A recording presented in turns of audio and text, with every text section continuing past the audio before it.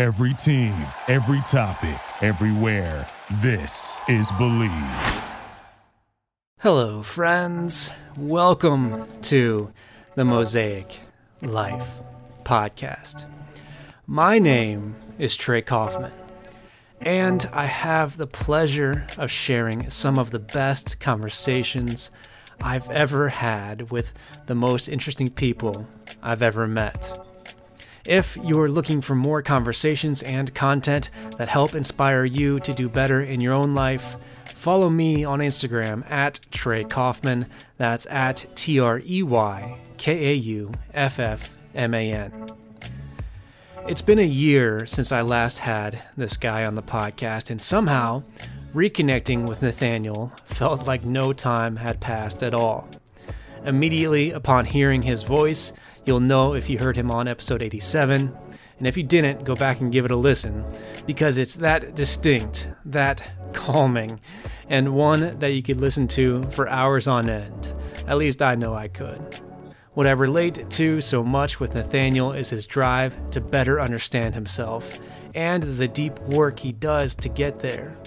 The conversations he has with himself, the self-reflection we touch on in this conversation, is on a level unlike I've ever seen or heard before, which makes Nathaniel one of the most influential humans in my sphere.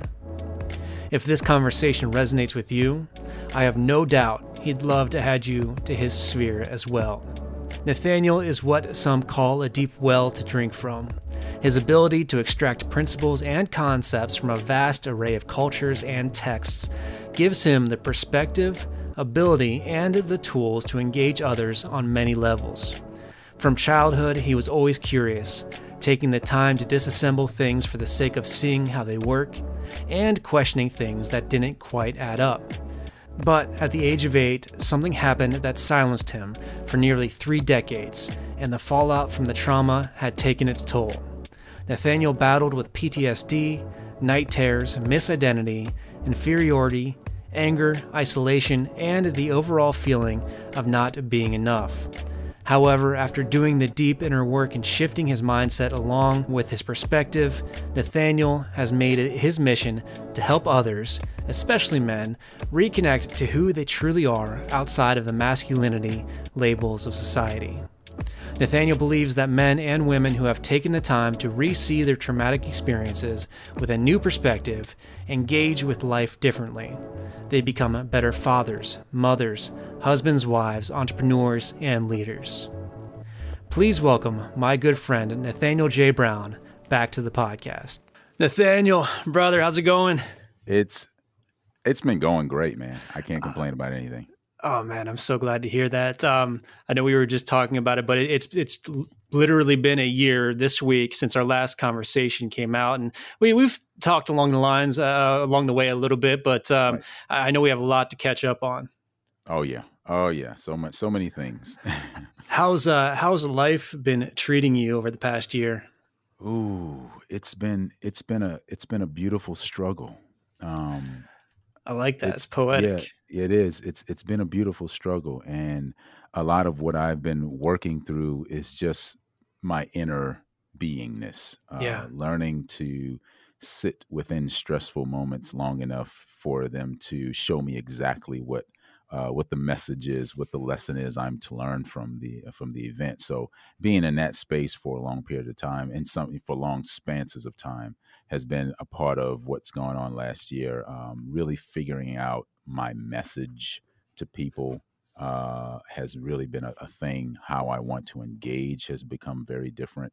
And one of the most important things for me has been my ability to articulate myself when I'm both in a peaceful state and in a frustrated state. So things like that have been beautiful.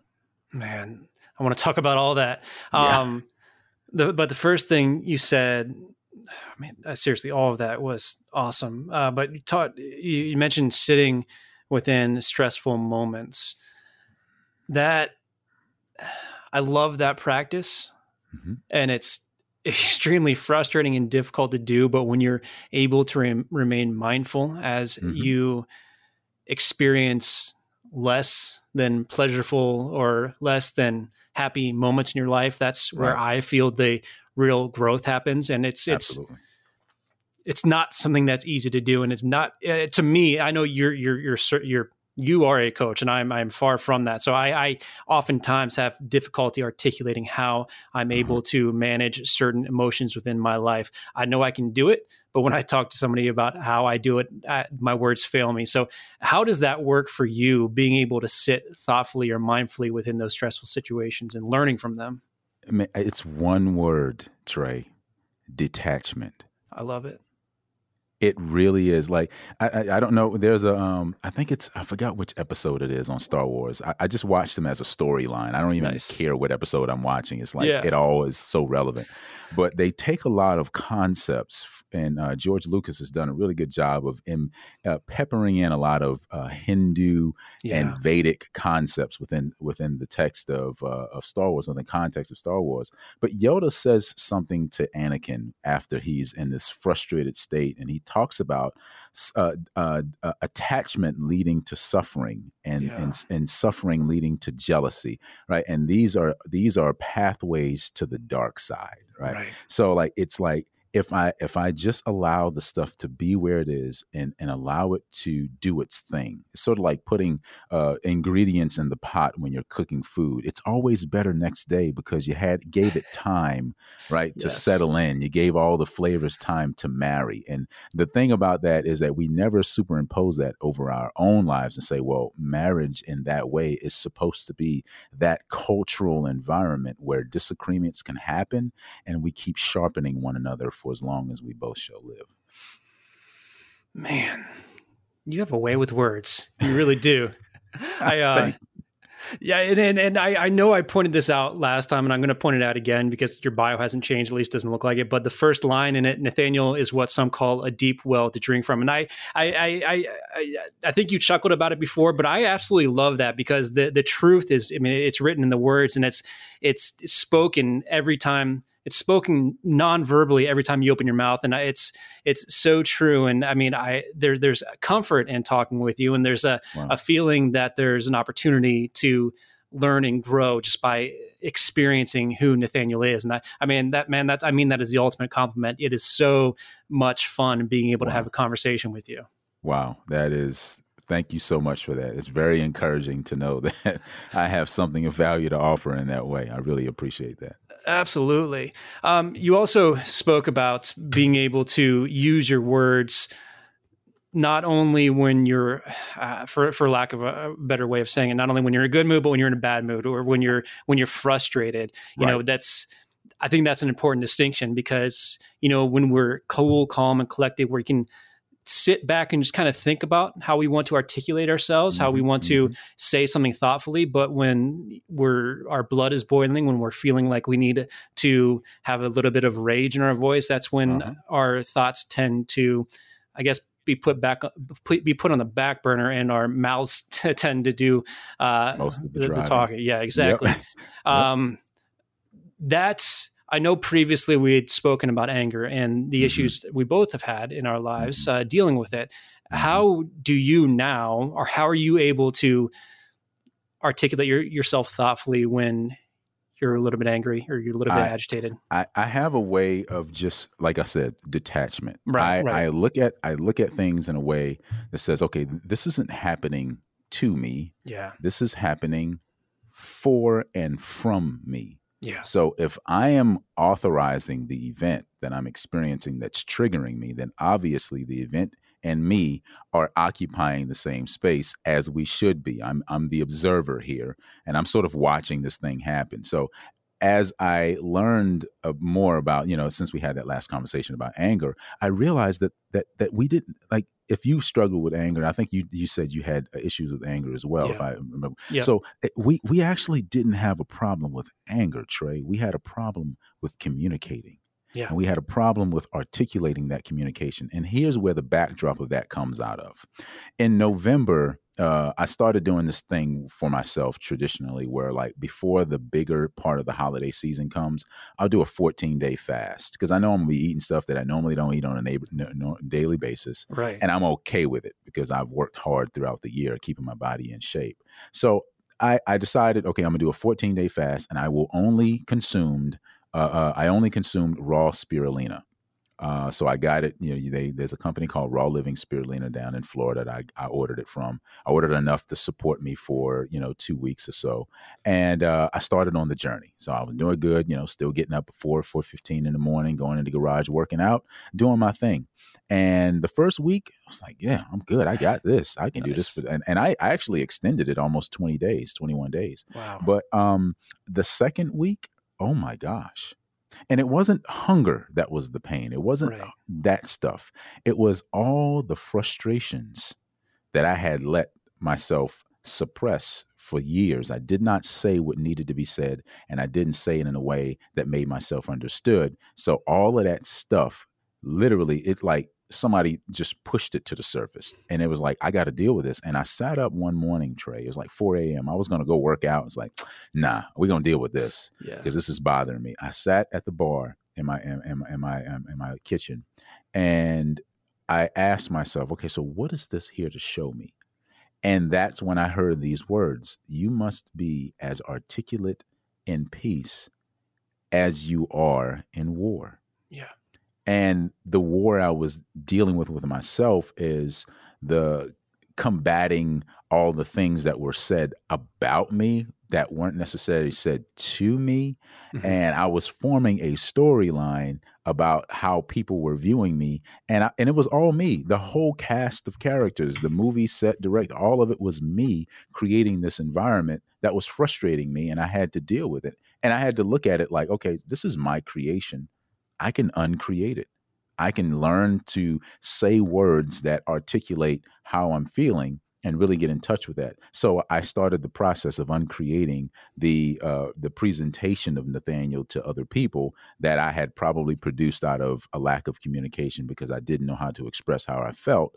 And now as I get frustrated, especially with my wife, as I get frustrated, I am able to say in a calm tone, I don't know that I agree with that, and be okay with the fact that disagreement is an okay thing because you don't have a culture without it. Right. Culture this is my definition. A culture is a safe place for things to disagree. I like that, man. When I want to touch on when you said something that is said about you and not to you. I'm curious if we can dig into that a little bit. Yeah, is that so? You talk about you're all the characters. I mean, you are the good, the bad, the ugly, the afraid, all of that. Yep. Now, when you say things that are being said about you, is that metaphorical, or are there actually things being said externally about you that are putting you in a bad spot, or you're creating this bad energy within you? Right. It's both. Okay. It's both. It's both. It's more so the latter, things being said that are actually being said, but I know they're based out of misunderstandings. I know that this person has not, there's an ancient text, and I refer to it a lot because it has some very foundational principles. But in the Emerald Tablets, the Emerald Tablets of Jehuti or Thoth, right? This document says, and it's, it probably dates back, 50, 60,000 years because they found it, they unearthed it in some, crazy remote space. But the document says that if one seeks to know a friend or know the nature of a friend, ask not his companion. Don't ask someone in the middle, but go to him and pass time with him, testing his heart by his word and what he does. See, that never happened. And the problem, so like all the stories that's been happening has been the creation of others, and then I just bought into it. I got employed by their directors, by their sets, by all of the stuff that they created about me. And it's not me. And I had to be okay with not trying to defend myself on that, because the truth of who I am needs absolutely no defense. The truth of who we all are needs absolutely no defense. And here's the beautiful thing, Trey, that I recognized about truth over the past year and a half or so. I recognized that truth is the thing in the room that's the quietest that everyone misinterprets. Yeah. truth is the most humble thing in the room because it will stand sure of itself in the midst of misinterpretation. So I had to be okay with being misinterpreted because the truth of who I am has nothing to do with what someone else thinks about me. Yeah. You know, that, I don't know if you'd call it a proverb, but that the story you told there, it reminds me of a quote that at the very least is attributed to Abraham Lincoln. I always question the authenticity of old quotes, but Yeah. the quote is, "I don't like that man. I must get to know him better." And that's a quote that is stuck in my mind for ever since I've heard it, because I am very, it's something that I constantly try to work on. I am very much quick to judge somebody I perhaps see on the street, or perhaps see doing something that I don't necessarily agree with, without knowing the context of their lives or what they've been through today or over the past 25 years. And it's so valuable to get to know, or take the opportunity to get to know somebody so you can know their truth as opposed to building your own. Absolutely. Absolutely. It's like, you want to work the global peace into the scenario, then allow people to be who they are. Yeah. Just leave. Like, what if we just left each other alone, not lonely, but left each other alone, not superimposing our stories on top of other people. The most powerful word we have in our vocabulary is the word because. Yeah. And the word because is one of those things that I kind of like went back to my old school. I learned in English when I was learning how to read and write and all that stuff. I learned that because starts what they call a prepositional phrase, right? Yeah. So it's your preposition. It's where you already were. So by the time someone starts telling the story about you and they say because, it's because they're trying to validate the way they have already felt. And the truth about any of us will only be overheard through a story. Yeah. And the stories are what controls everything. It's what controls the social media feeds. Hey, such and such just posted to her story. You want to engage, and they're looking for engagement because the more engagement a story gets, the longer it rides out. So now we're coming into this age of spiritual awakening, and the story of religion is starting to come to an end, and the story of ancient spiritual practices and breathing and breath work and energy and celestial understandings, these are now starting to come back into echo phase, right? They're starting to be reverberated because something in us that's crying deeper than the surface. Religion has given us enough of what we could palletize for that span of time. Now we need something more. And this is the more. The more is now, let's go deeper within who we are. Let's go deeper within ourselves, and let's extract from the superconscious those vocabulary words that help us express the things we see and the things we wish to see, the things we desire to have and the things we have not had but we are grateful for already in the present. Let us use that power to put us in the preposition of global peace. Yes. Man, did I have I ever connected you with Bill O'Haron by any chance? I don't know. The name sounds familiar, though. I feel like I feel like you did. You two are two of the men I respect more than any other on this planet. And so after this conversation, if I have not, I would love to do so, because you guys are just phenomenal thinkers, and the example you give of the time of religion running out now being I don't remember the wording you used, but it's just it's a very profound thought process for me. And I'm excited to, I'm excited to explore that more. And I'm excited to kind of see how the world changes over the next 10 or 15 years. Absolutely. You talk about, we talked briefly about engagement and social media. And in the beginning, you talked about how you're changing your engagement. What work are you doing right now to work with others? I mean, I know you're producing new content, correct? You have a new podcast, right? Yep. I do. I the work I'm doing now is listening. Yeah. I'm telling you, like, I have always been a people watcher. I've always, been relatively quiet to myself. And I've relatively been the person in the room that would like to say the least. Yeah. But I am now loving being the person in the room that's listening the most, because again, I am able to understand, I'm able to see and understand why people come to the places that they've come to. The insight that I'm able to get, especially when I'm working one-on-one, I am able to understand what people believe. And that is a powerful thing to be able to see, because that's what makes a divine being real to you. Right. Nothing is real to you unless you actually believe it. I was on a call with a lady, and she was telling me all the personal development she has done. Right? I've been doing this for years. I've been doing it even when I didn't believe it. I said, stop right there. No wonder you're where you are. Right. You don't believe you deserve something different. So why would you expect to get it?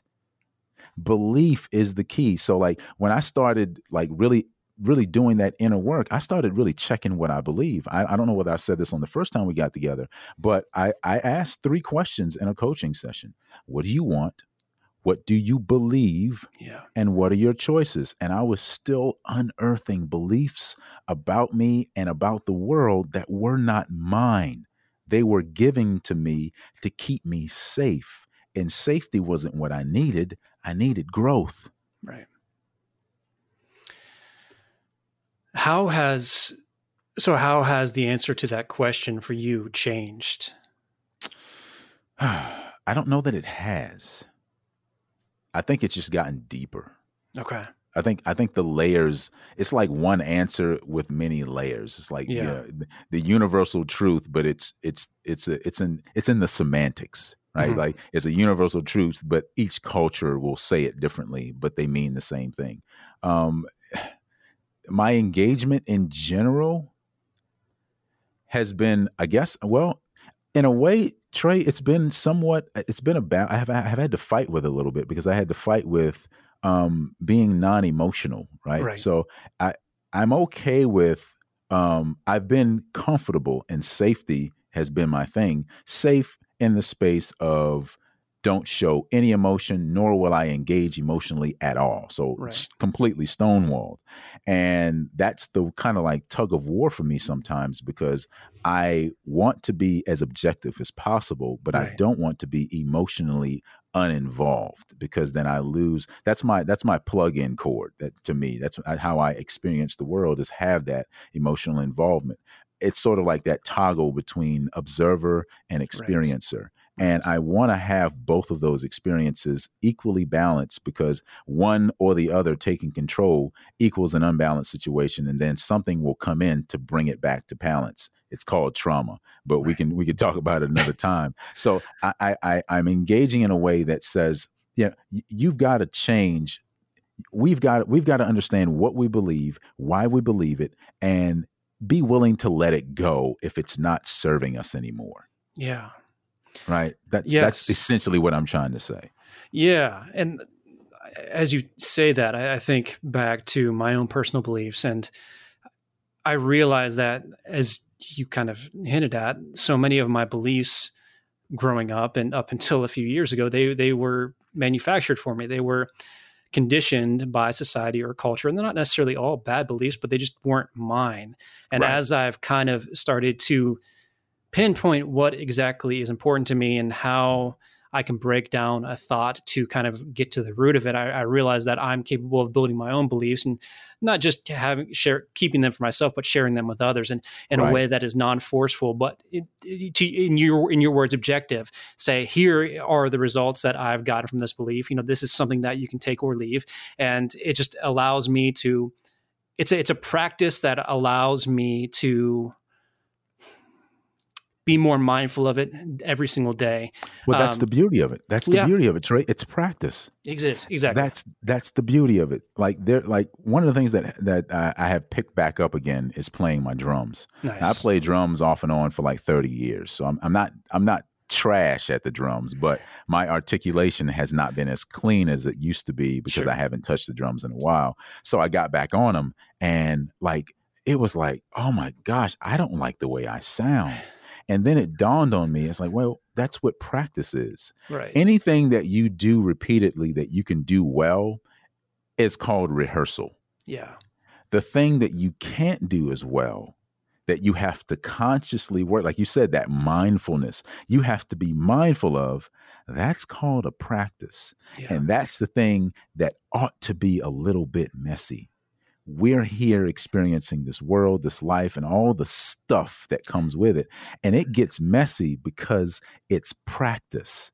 It's not a life that we've lived before, not in this way. If you want Right. to, incorporate past life situations here, it's not one we've lived before. However, we get to practice, and we get to practice something called gratitude. Yeah. Grateful for every experience, grateful for everything that is pleasant and seemingly unpleasant as it pertains to how we compare things to our foundational principle belief systems.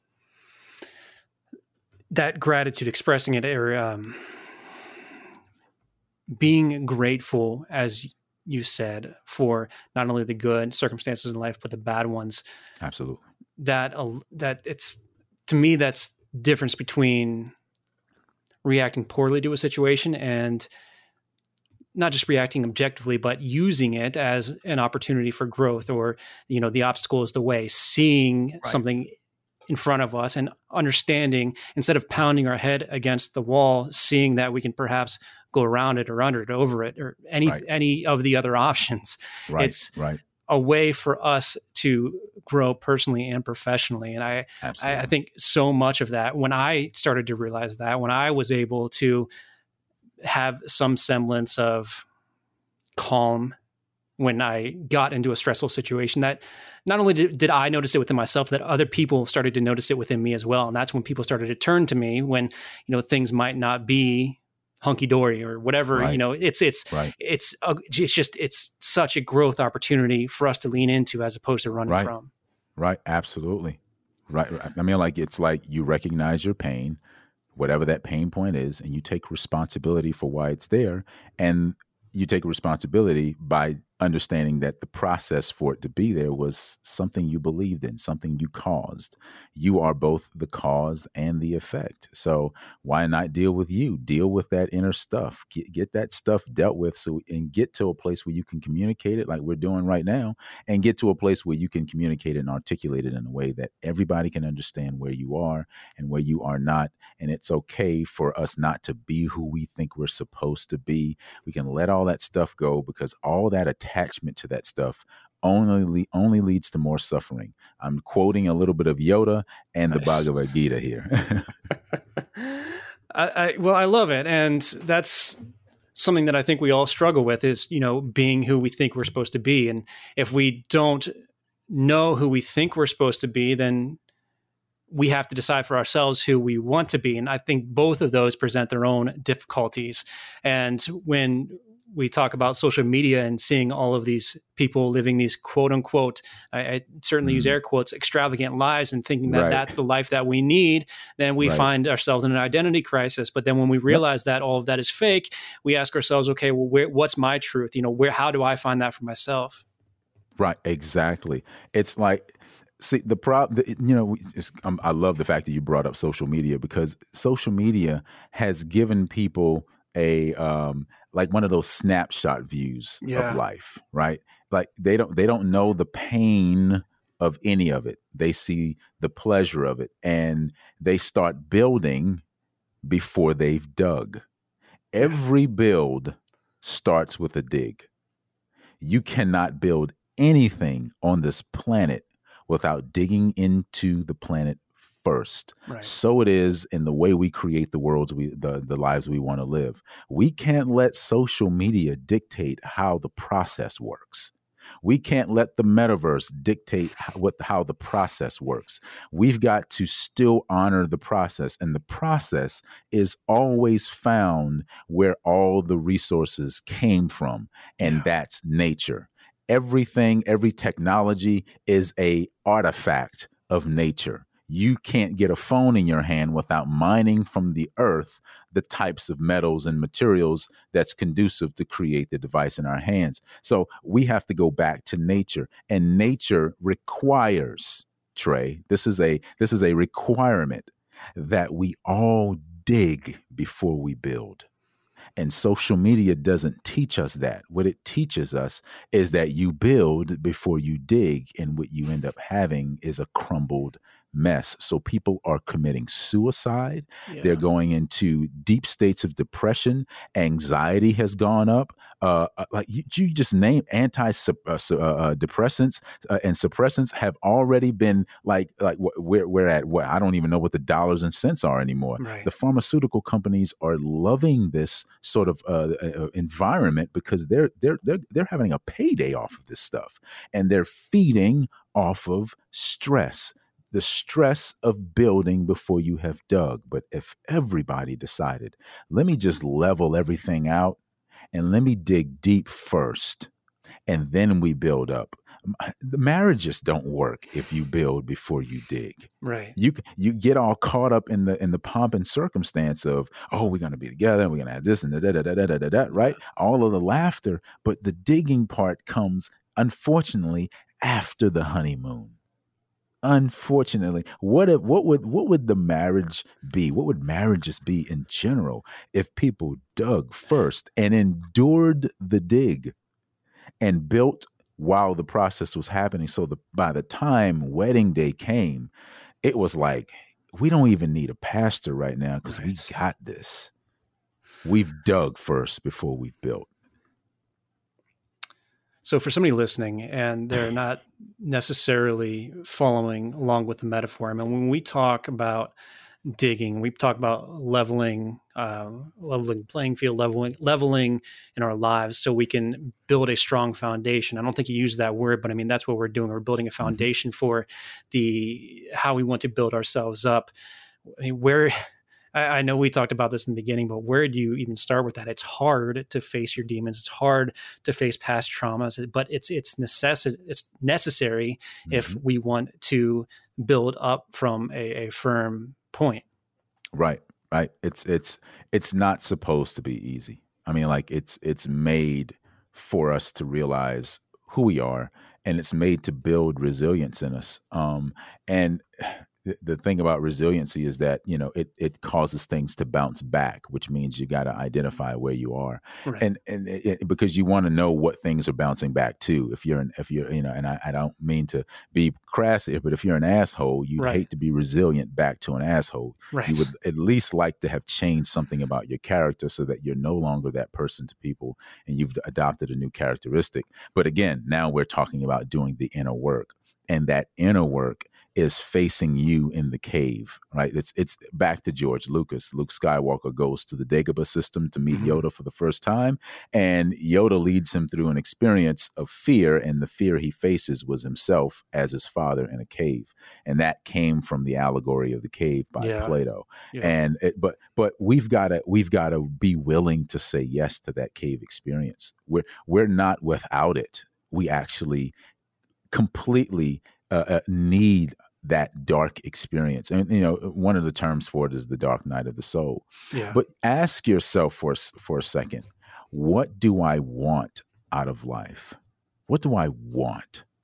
And when you answer that question to the degree that you want, will also be the requirement to the degree that you give for that thing. And what are you willing to give is the second question for it. What am I willing to give? And by saying, what am I willing to give? What I'm saying is you're saying, who am I willing to become for that life to be real? And I promise anybody that asks that question, you'll have to face parts of you that you'll be hard pressed if you didn't let it go. And you'll want to hold on because your ego self says, well, no, this has been keeping me safe. And safety is what your brain looks for. It looks to keep you away from stressful situations. It sends off these chemical responses in the body to keep everything at homeostasis. Three main brain chemicals is serotonin, neuroepinephrine, and dopamine. Mm-hmm. Those are the three major ones. It keeps everything level and calm. And as long as you're living a mediocre life and you have mediocre thoughts and you have mediocre ways of engaging, you will continue in that mediocre way. But if you want to become someone different, if you want to live a life that's different than the one you have, you must become the person that lives that life. You cannot be the same person that you are and then expect a life that's requiring a level of morality, a level of discipline that this life requires. It doesn't match up. Yes. You know, in that, you helped me gain a new understanding of the allegory of the cave. And if for anybody who hasn't read it, it's short and it's believe me, I'm no philosophy major. But it's that one story has always stuck with me since college, which has been 10 years now. And what you helped unlock just now is, the story is you've got these people who, from what I remember, they're chained up in a cave and they can see shadows bouncing against the wall of other creatures. And the people think that they're creatures, moving along in line. And all of a sudden you get torn or pulled from your place along the wall. You get shown the real world. You get to experience everything that the real world is, and your mind is blown. And then you get to go back into the cave and try to tell the other people that, hey, you come experience this, come see it, come see what this world is really like. And they say, no, I don't believe you. I don't want to do that.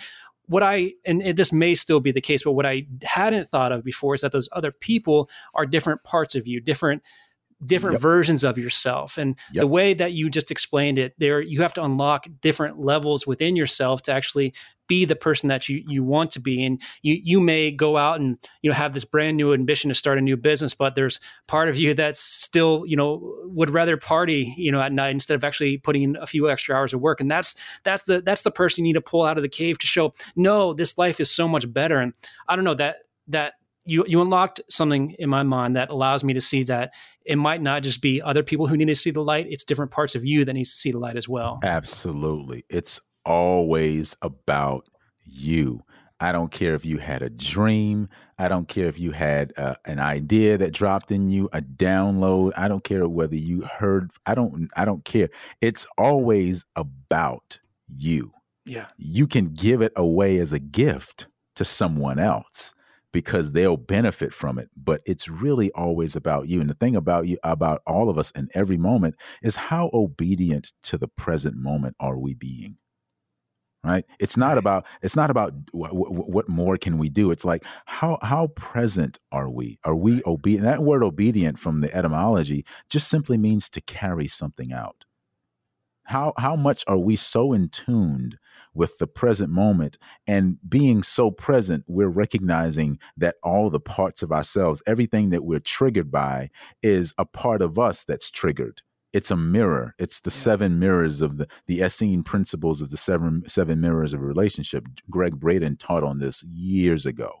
And it's been profound, and it stayed in a part of me, because it was like, wait a minute, the way we engage the world is exactly how the world engages us. And it's actually a very, very complete reciprocal relationship we have with creation. So if you want something else, then you got to be somebody else.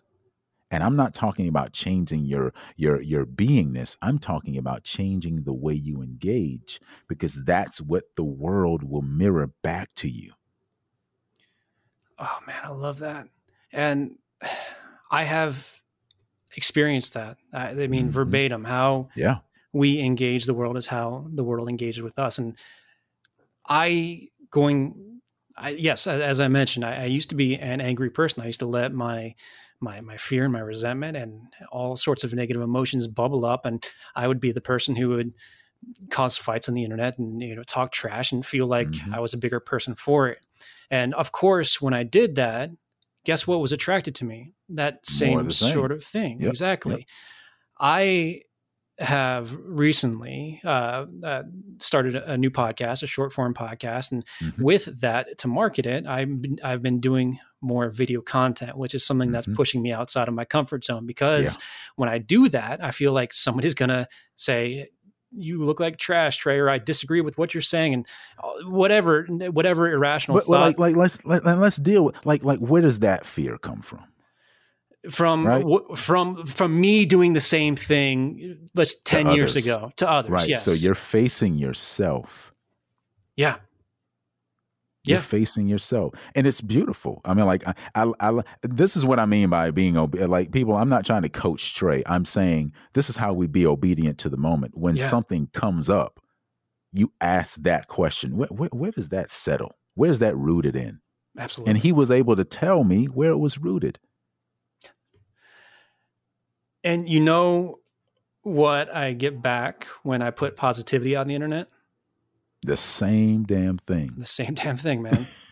I have gotten more comfortable putting videos out there. I'm putting our articles based on what I've learned through these conversations, and I have not gotten, and I'm not saying it's not coming because it is the internet, but I have not gotten a single negative reaction to anything I've put on the internet, and I don't know how many years, because that is what I'm putting out into the world. That's it. I mean, this is the story that you're building. Like, you're a storyteller. If you're a podcaster out there, you're a storyteller. You have a responsibility now to show up in the world in a way that supports the story that you want to reward you, Trey. So the experience is so that you'll have a story to tell about it. So the distillation of experience is a story. So you're creating experiences that keep positivity flowing in the planet. You're keeping the frequencies high, you're keeping the vibrations high, you're keeping people on a love-based frequency, and therefore you're staying in the same way. Your body is triggered by the same sort of high frequencies. And now from that experience, you have a story to tell that you're doing something to put life back into the people of this planet. That's the work, man. I love it. I absolutely love it. I mean, I don't know. I think back, and I don't know if I necessarily kick myself for not discovering this sooner, but I guess I try to make up for, I don't know. I guess I try to bring balance to the force of my life and bring more light to the world than the darkness that I shrouded over the internet or my friends or whatever negativity I put out there. I want to make up for tenfold. Absolutely. And that's beautiful. I mean, that's how you essentially clear karma, right? However, we understand it. It's much deeper than that, explained by the Bhagavad Gita, but just that wanting to right things, wanting to put things back into proper perspective. That right there is a beautiful thing about the human heart, that when it shifts towards love, towards self, you'll start loving the planet even deeper. Yes, man. Absolutely. One of the questions I ask guests ahead of time, and I appreciate you filling us out, what has been your greatest hurdle in life? And I don't remember exactly what you said a year ago, but this time you put meaning. And it's a simple word with a very complex definition. What are you doing to work toward that now? I am always paying attention to the because that is where the meaning starts. Yeah. I can describe anything. That tree is tall and has green leaves. That leaves it as it is. The moment you put because on it, you've given it meaning. Yeah. And now you have to experience what things mean. That tree is tall because it's really scary. That bear is growling because it wants to eat me. No, the bear growls because that's how bears communicate. Right. So now meaning has come in, and I've understood that my because has been my problem. And I wanted to truly change that in my communication, just in general, and the way I move. So I really wanted to attack, and I'm saying attack in a very strategic way, pinpoint the power of meaning and how I could engage in the world just a little bit differently and give things a different meaning that will give me or allow me to reap a different reward from life. How's that? I'm trying to figure out how I want to ask this. How has your outlook in life changed as that's been a part of your life? I mean, has the way you've shown up every single day, I mean, does that shift as you think about meaning behind, the height of a tree, or the meaning behind why somebody cuts you off on the freeway, or just as you consider the meaning of every element of the world around you, how has that changed your experience in the world? I have understood, this is going to sound really, really sacrilegious, but I'm going to say it anyway. Go for it. I have understood what it means or what it feels like to be God. I get it. To be everything. Yeah. But can only be described by what it means to be to someone else. That I don't know how else to put it, Trey. I honestly don't. Like, I'm trying to find a different word, but it feels like this is what God, if God was a person, a being in that way, hardcore being with a form, this is what it would feel like. Like, oh man, they missed it. Here is this grand being, and because of a fear mentality, or because of a scarcity or lack mentality, you will see abundance before you and describe it with lax vocabulary. Yeah. So like you said, like you asked the question, it changed everything for me, because first of all, it changed my vocabulary. The reason why it started there, because what you say is what you'll live. Right. Your speech will direct your life. The tongue, as James in the New Testament says, is the rudder. It's faith's rudder. It's the belief's rudder. So I had to watch what I was saying. And by doing so, I started to see more of what I said. So I had to also watch what I was seeing. And the world looks different. Yeah. Like, I am a 6'4", 3.5, 4 foot black man with long down my back, in the small of my back, dreads. Yes. I carry a pistol on my hip. I open carry because that's the state I'm in. I usually wear all black, police boots, military pants, and a thermal, and I'll just roll the sleeves up. I don't look like technically what someone would consider a peaceful person based on social media and news and the other stories that are out there. I don't fit that story's mold. However, a person that sees me for the first time and only sees a person, their story is different. I was in Trader Joe's not long ago, and like I said, I dressed the same way. Right. I so happened to walk past a woman who's from New York. She's brand new here to North Carolina. She looks at me. She said, "Wow, you're packing some heat there, man."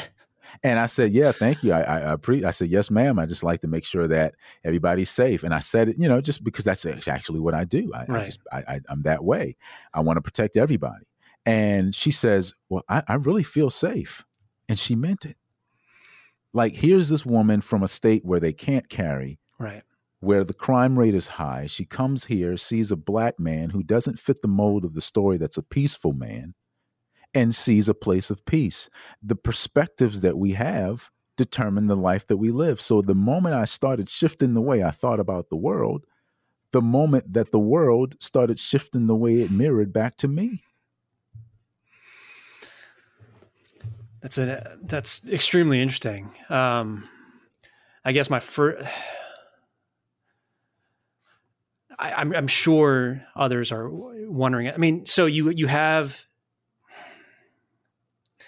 I'm trying to picture you standing in Trader Joe's, and I love the fact that this woman saw that about you. And I don't know if it's a having only had voice to voice conversations with you. I think we did a video conference call once as a pre-interview. Right. You know, we don't have that basis. My basis for you is I've got this strong, calming voice in my ears right now. And it's, I love talking to you. And it's just the words and the thoughtfulness is backed up by the tonality of the voice. And I love it, you know, so I don't have that first impression of you of, you know, seeing a tall black man with a, you know, dressed in all black with a gun. And I'm curious, you know, as you mentioned, you know, the way, I don't know,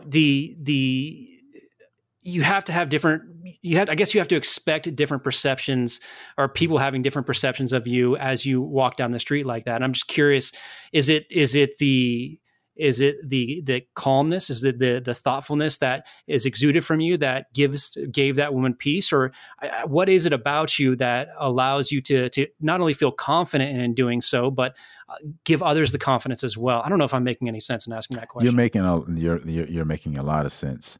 I have always, and what the thing that is about me is the thing that is about me. It's what I say about me. Right. And because I've never positioned myself to be anything other than what I intended to be as a pillar. Right.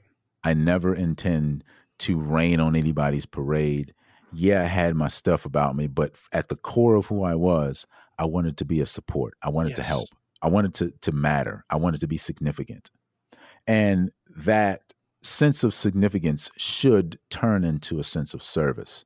Yeah. So I look at it like I've moved through those needs enough to know that I'm settled at service. I'm here to help. Yeah. Like I really am. Like I'm the guy that I'll hold the door for anyone. I don't care if you got 10 people coming behind you. I'll stand there and hold the door. Yes. I'll give up a parking space in the front if I see there's a woman in the car and she's got kids or anything like that, and I'll take someplace else. I'm the guy that, you know, I nod my head and I make eye contact to you as I pass by, even if I don't know who you are. Yeah. Like I'm that person that lets people know, like, I mean absolutely no harm. Right.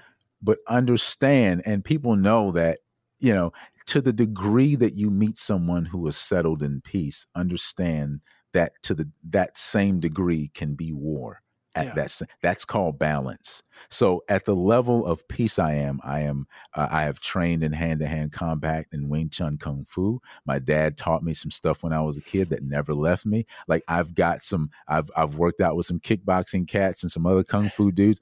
That's there. That's a part of me, but that's the war part. Right. I've done enough work there. I've done enough investing there, and it took me off balance. But now I'm at the place where I really, really desire to see the world wake up into who they truly are, outside of their parents' view, outside of their pastor's view, outside of the view of of politics or gender or all that stuff. Just understand who you are and be that thing. Like really, really show up in the world and be whoever you think you're supposed to be that brings good to humanity. Be that to the 10th degree. Yes. That's what I exude. I don't care about like any of the other stuff.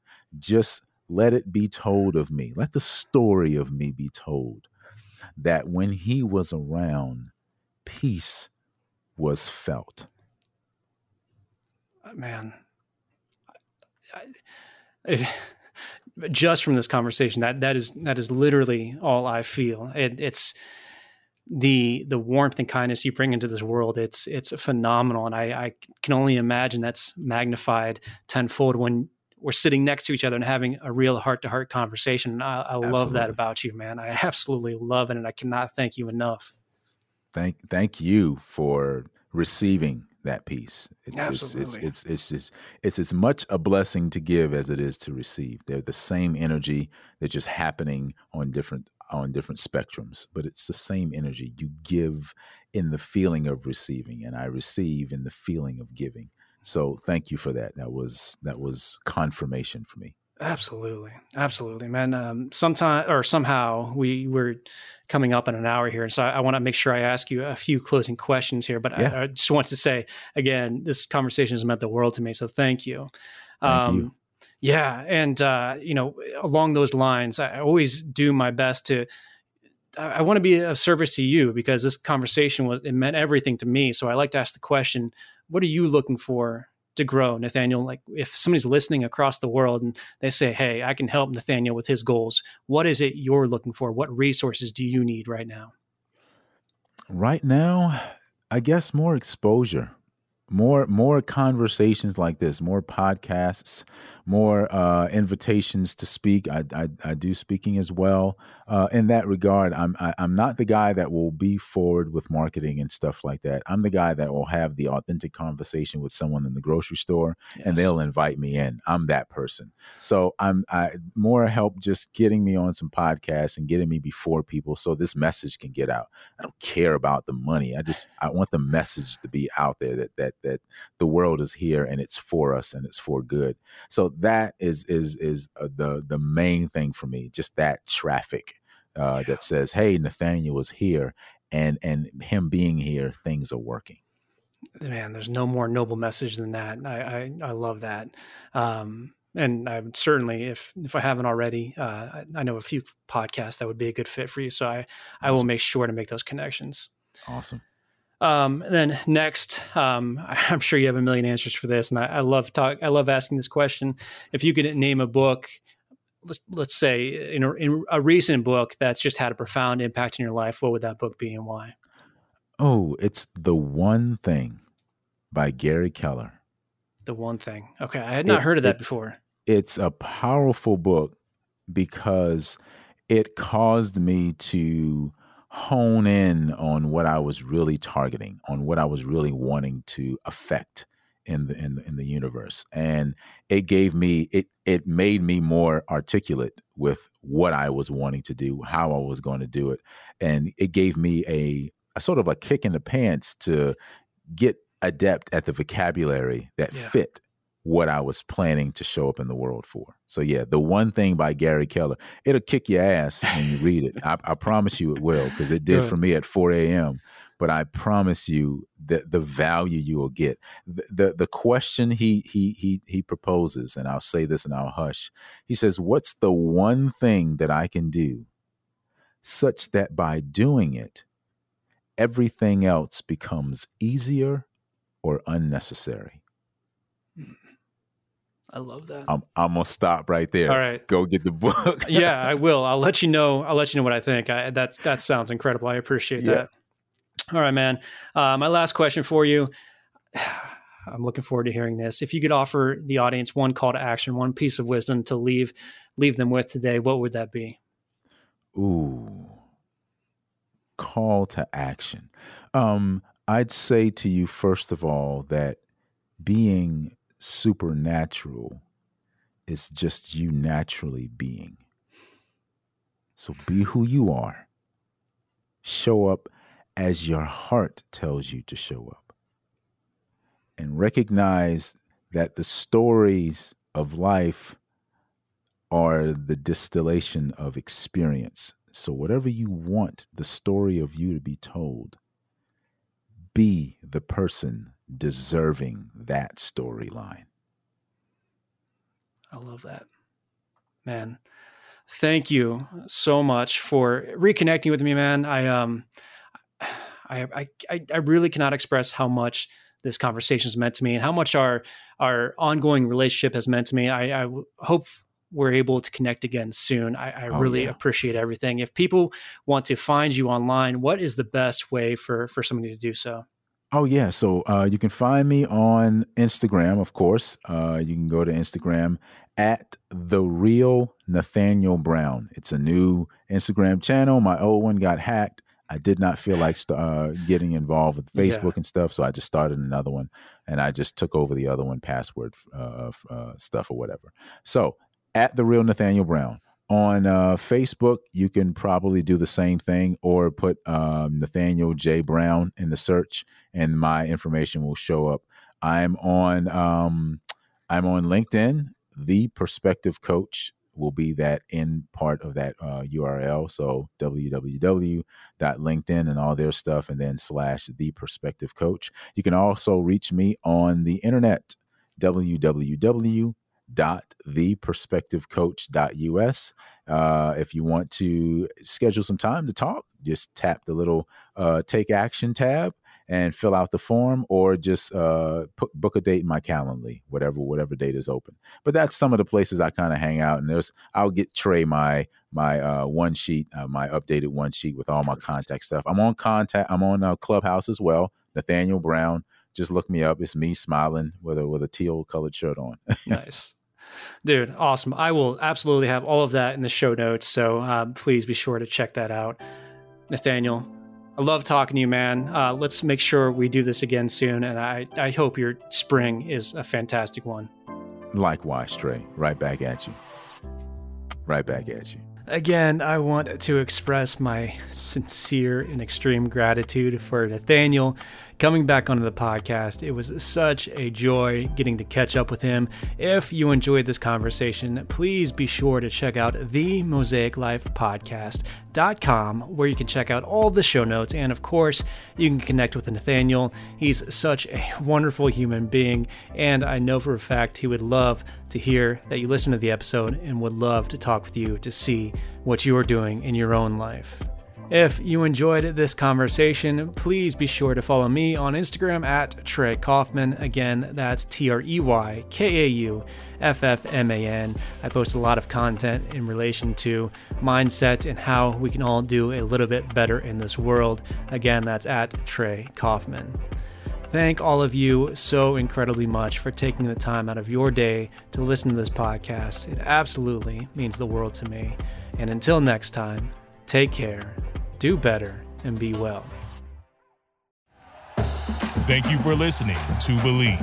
You can show support to your host by subscribing to the show and giving us a 5-star rating on your preferred platform. Check us out at Believe.com and search for BLEAV on YouTube.